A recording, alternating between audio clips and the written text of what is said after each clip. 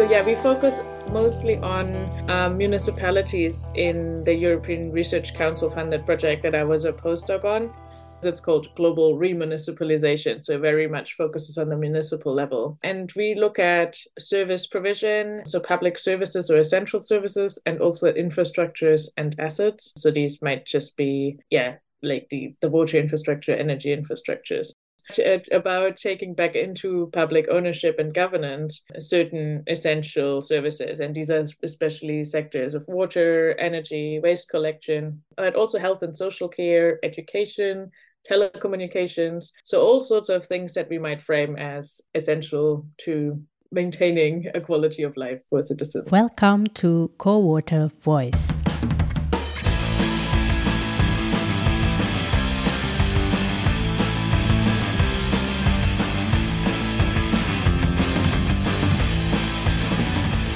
We voice critical views and marginalized aspirations within the water development sector. Co-Water is a postdoctoral research program funded by the European Union's Horizon 2020 Research and Innovation Program, Marie Skłodowska-Curie Action.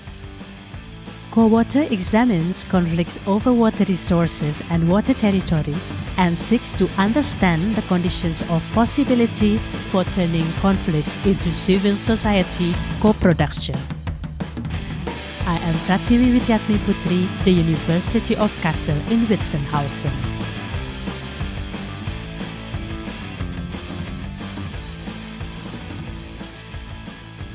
After some inactive months, I returned with the fourth season of Co-Water Voice to talk about possible radical alternatives to water service commercialization. The privatization trend, with its different forms of implementing policy, has definitely worsened existing conflicts over water resources and water territories, a topic that I have covered in the season 2 of this podcast. In this season, I have conversations to highlight some important concepts for understanding the background conditions of public service privatization, or why it was possible in the first place for privatization to happen worldwide. I think only through this understanding we can then imagine the conditions of possibility for the alternatives to emerge.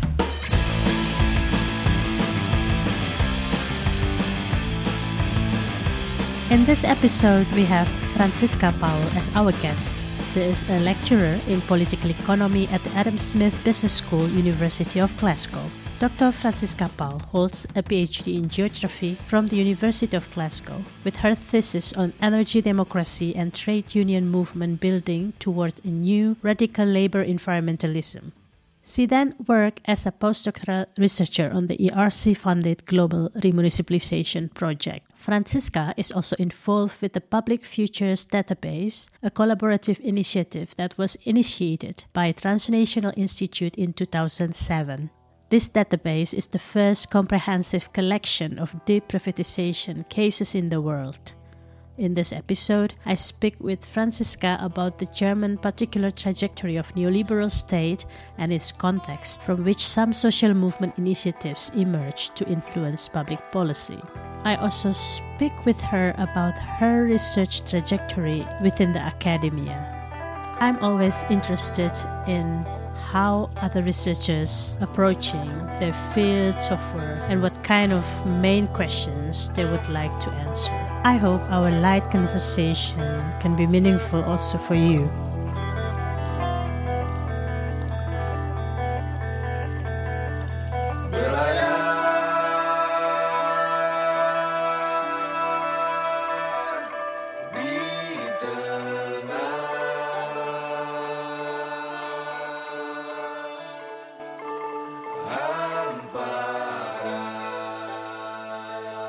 Franziska, it's very nice to have you here.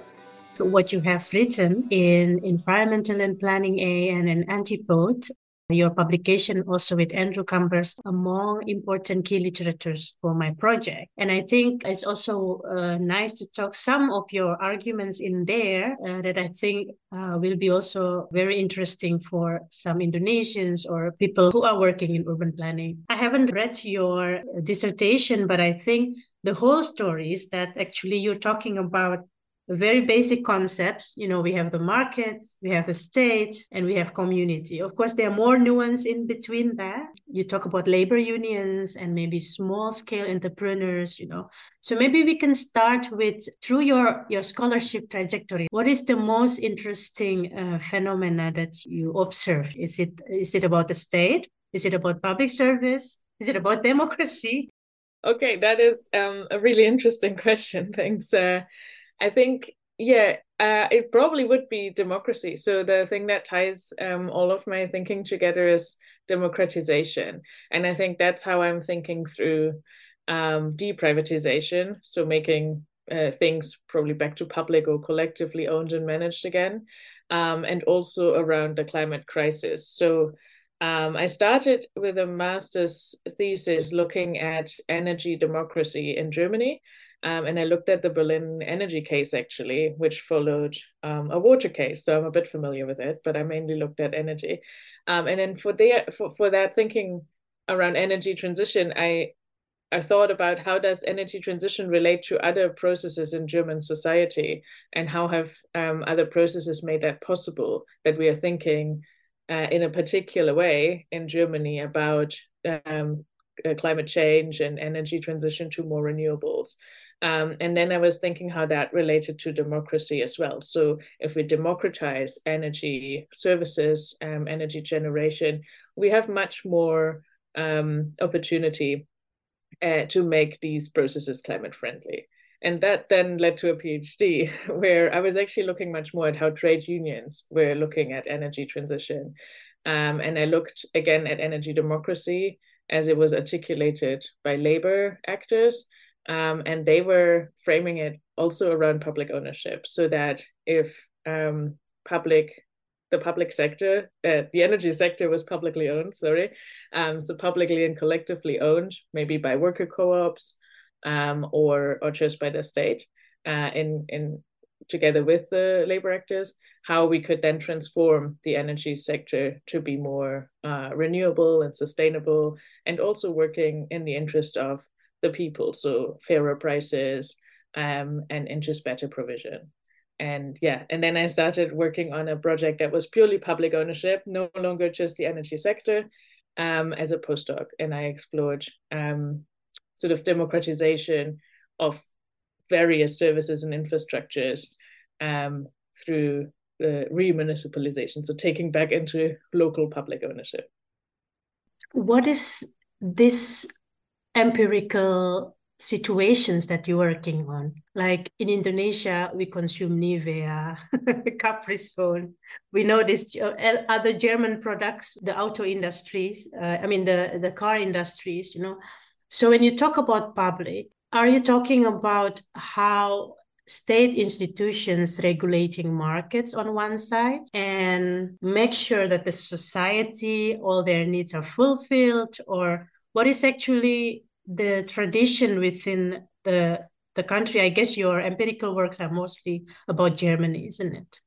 Not just, but I have done a significant amount of work on Germany. But I've also looked at the US and Britain. But yes, let's focus on Germany. Let's just talk about Germany. So this is a bit complex. So we focus mostly on municipalities in the European Research Council funded project that I was a postdoc on.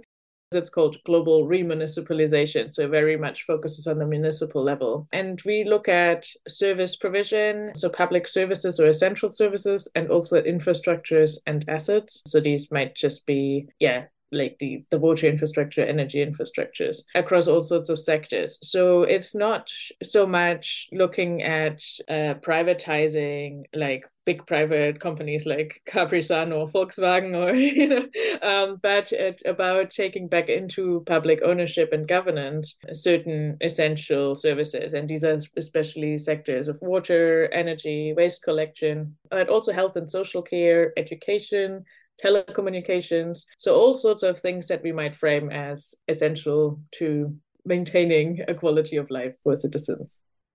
Yeah, it was like a small provocation. What is we mean by public services? Or it's a kind of a core task of the state to fulfill this need. But I think you were talking about this term social welfare obligation Das eins Vorsorge.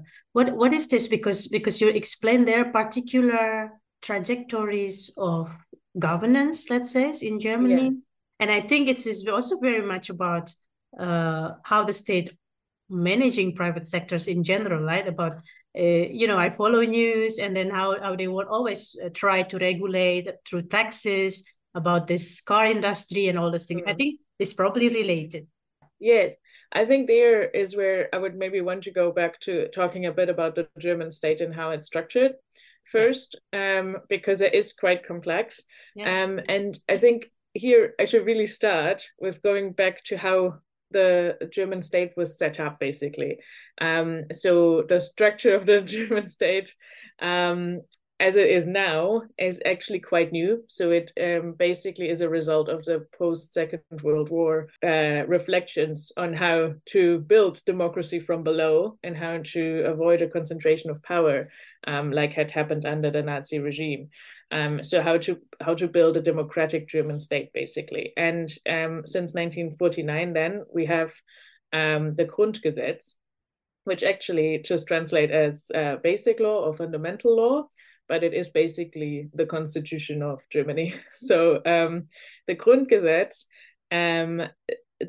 denotes or makes the German state a federal, representative, and participatory democratic republic. And all these three words are quite important for when we look at the processes of deprivatization, so that it's federal, representative, and participatory. And then the Democratic Republic itself is made up of 16 Bundesländer, which we call federal states. And just to make it more complicated, 3 of them are city states and 13 are regular states, I guess, with larger territories, but they do vary in size quite a lot.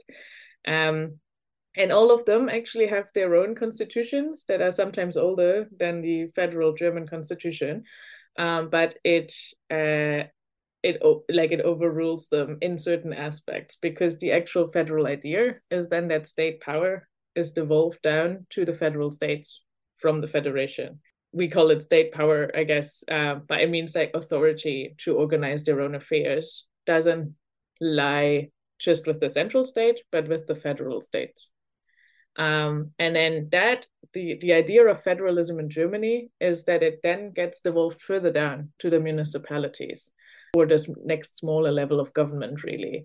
And in Germany's case, these are both cities and sort of rural districts that group together various smaller towns and cities. And there's 400 municipalities, about 100 cities and 300 rural municipalities that then present sort of the smallest, but at the same time the most important level of government, because the German state devolves power to organize affairs to this level, because it is the level that the citizens of Germany are most able to participate in. So we come back to the participatory term in this federal arrangement. How this social welfare obligation then stick to, because this also related to some technical problems like financing.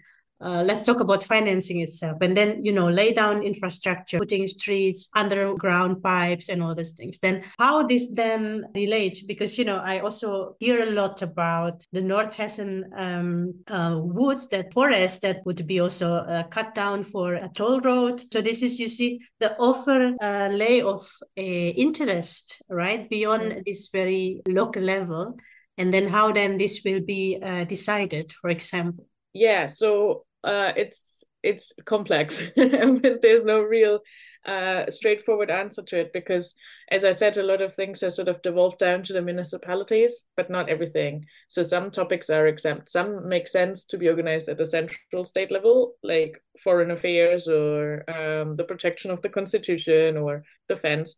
Some are sort of in between the state as the central state and the federal states, and some are the municipalities. So the municipalities are actually responsible for the public provision.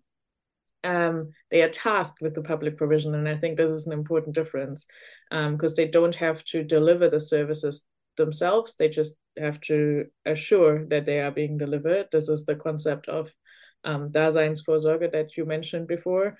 But that would, for example, be energy, electricity, water, even education that is organized at the individual state levels, the federal states.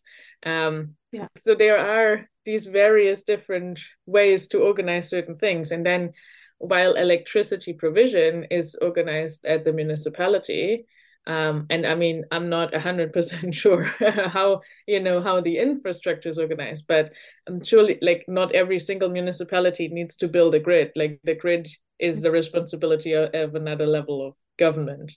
And I think by trying to make services or infrastructures more equal or accessible to all in this complex democratic structure, they have sort of inbuilt issues about who is organizing what. So in the examples you gave, road building, I think, is probably the task of either the central state or the individual federal states, but then it will affect municipalities in certain ways in their own thinking around, maybe environmental protection or forestry. So it becomes complicated. Yeah, of course, for our field, it's also about the land allocation, where to build particular infrastructures.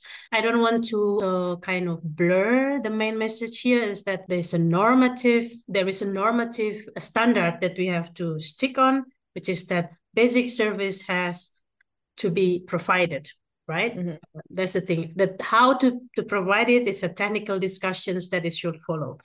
Then this is probably the room that was used by the moment of privatization, isn't it? That, okay, it's still the state who provided, but we help, then this outsourcing processes was also the case of the water case in Berlin, isn't it? Mm-hmm. So then now that they realize that the promises was not there, so the price for water case is that the price is not lower, and in terms of different kind of access. And the third thing is that about protections of environment. This is something that the private sector didn't care at all. And then it's just a kind of the externalization of cost. This is also what is made me interested is that even if I haven't read your dissertation, is that how labor unions then have these concerns, and then kind of help end the privatization.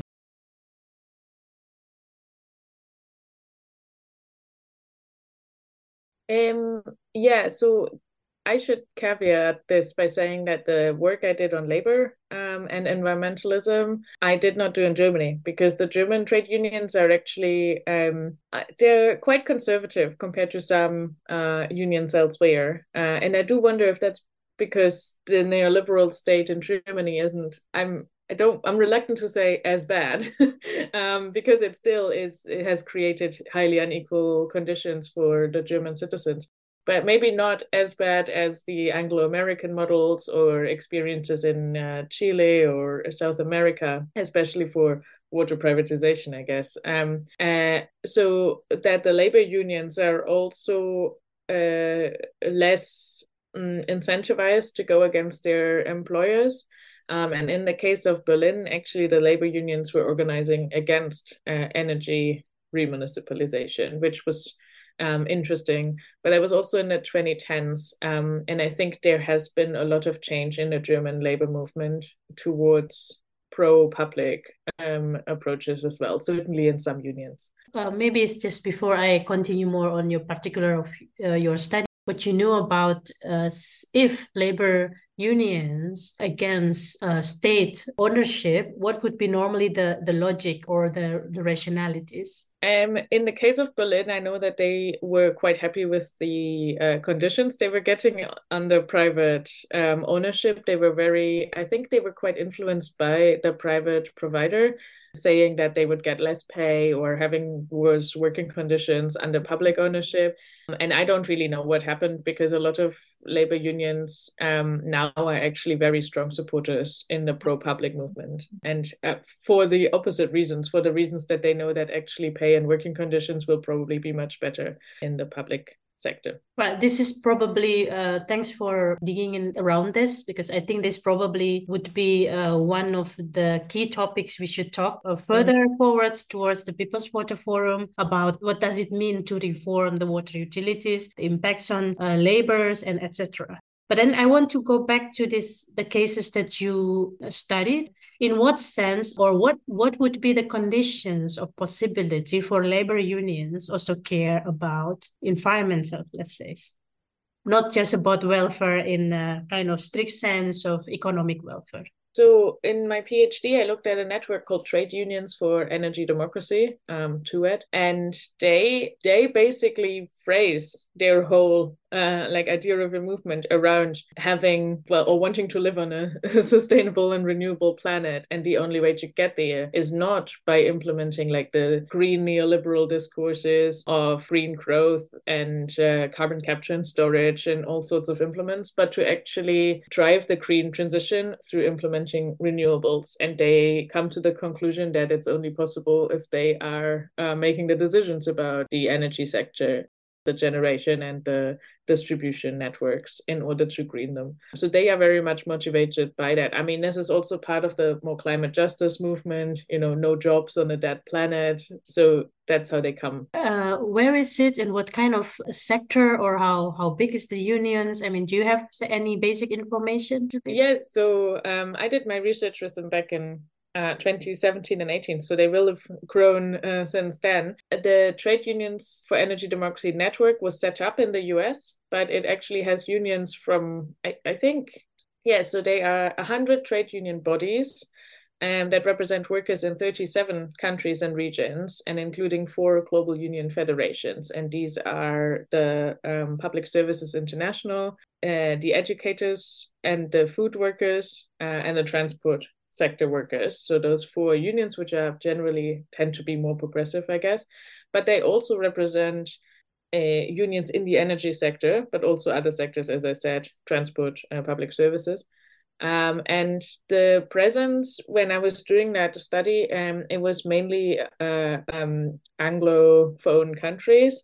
But that was also a bit of capacity issue, I think, because, so mainly so the countries in that spoke some sort of English, but not necessarily in only English-speaking regions. Though most participation from the US, Australia, New Zealand, and the UK. No participation from Germany, which is interesting. But they've since really built it out. So there is quite a bit of participation in the network from South America as well. Some African countries, so Kenya, Malawi, Mozambique, Namibia, South Africa, and in the sort of Asia Pacific, it's the Philippines, and let me see, Australia and New Zealand. But so there's quite a bit of and South Korea actually. And so there's quite a lot of opportunity for growth. But so it's an interesting global network of trade unions that are all working for public ownership of energy systems, really, but often expanding that to their transport networks or whatever they're interested in. Thanks for explaining this, but maybe we return to some of theoretical concepts about neoliberalism. It's completely dynamic terrains. I mean, your focus of research, you're looking at very dynamic terrains in a way that the state dynamics within itself change, and then the relation with the market and the way capitalism operates. There also has been so much advancement. Also, the relation with social reproduction, relations with nature has already changed. So now, my point is that and when I began my PhD was around 2009, and then I started to make sense of Europe, what is welfare state, and then most of the intellectual debates, let's say scholarship debate, was that is hollowing out of a welfare state, as if now we don't, there's no power anymore. But what you're trying to argue is that no, the state is there. This is the creation, the enhancement, or giving more power to local state is also part of the concert of the whole things. So maybe you could kind of narrate this a little bit to us in an everyday language. Yeah, yes, I'll try. It's obviously quite complex stuff, and I'm still thinking my way through it as well. So it's not like I have all the answers. But yeah, I should say it is a very when I talk about the state, it's a very Eurocentric way of thinking of states. Partly because it is like Germany is, one of the sort of European model European states, I guess, except for the fact that we have now quite a young constitution, as I said, only since 1949, and a constitution that was founded, especially coming out of that horrible war that the world was involved in, and thinking through how we can build a democratic state from below. And this has informed the neoliberal state in Germany, I think, quite heavily. And maybe protected Germany a little bit from the worst sort of hollowing out, as we have seen in the UK, in the US, again in Chile, as a testing ground for some of these neoliberal ideas that Margaret Thatcher and Reagan in the US came up with. And I think in the particular type of German neoliberalism then is different to the experience in the UK and US. And sometimes it's referred to as ordo-liberalism instead, but that's also another big term. And it basically just means that the neoliberal experience is much more entangled with the social market idea that was sort of followed in Germany. So the idea that the German state is not just a sort of empty legal entity that things could be protected on, but it's actually in this constitution described as a Sozialstaat, which means a social state.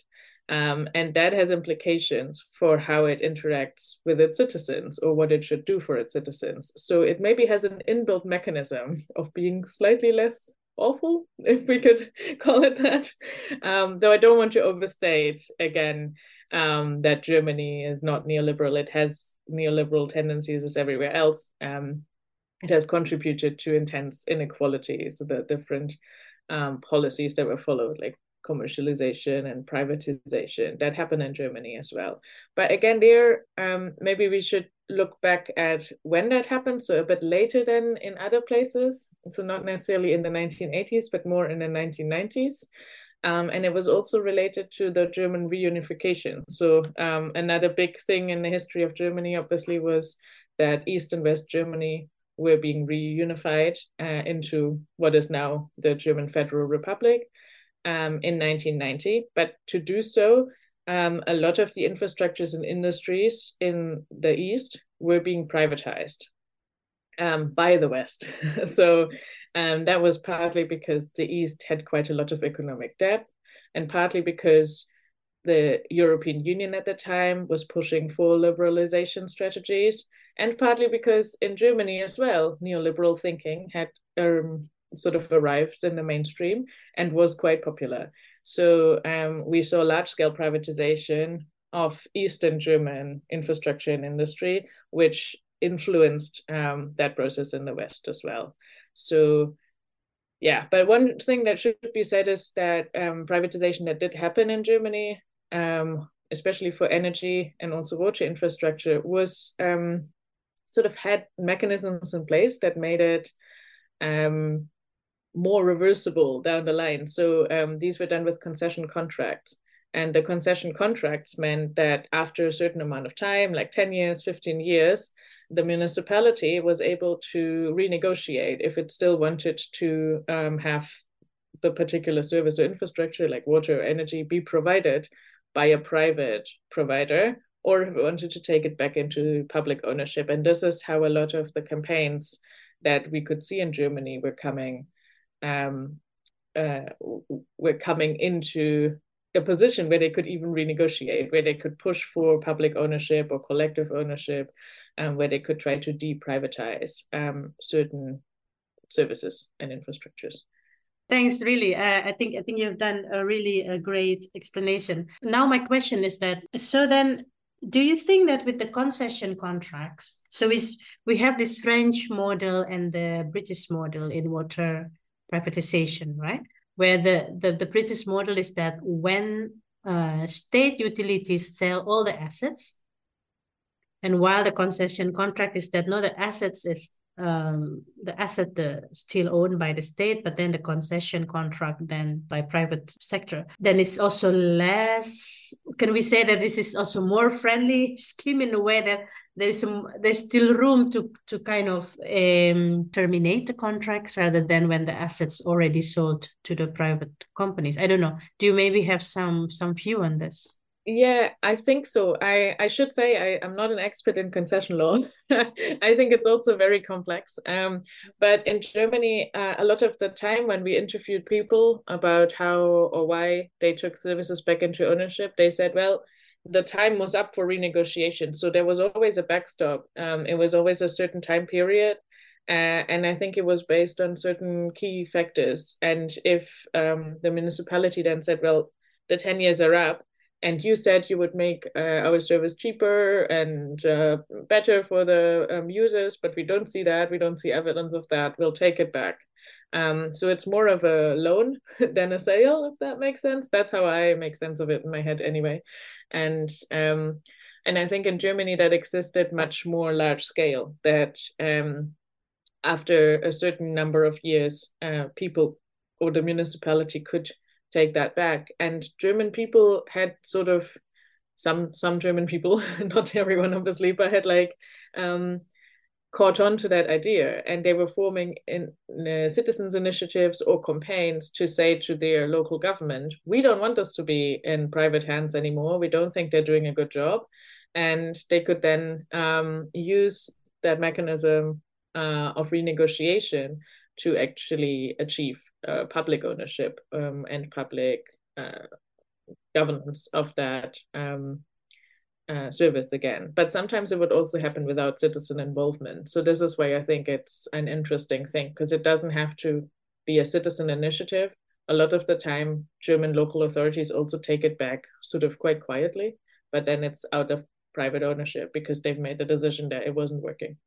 Yeah, maybe I should also correct my own statement that it's like, okay, concessions contracts more friendly. No, it's not what I want to say, in a sense that there are also kind of many hidden mechanisms in a way that it's even harder for public to criticize as well, no? Because then as if the outer appearance are still public, but actually not. So, Franziska, I think you have tell us some important steps to deepening the discussion. Thank you so much. I hope we're in touch. Thank you so much for inviting me. This was really, really nice.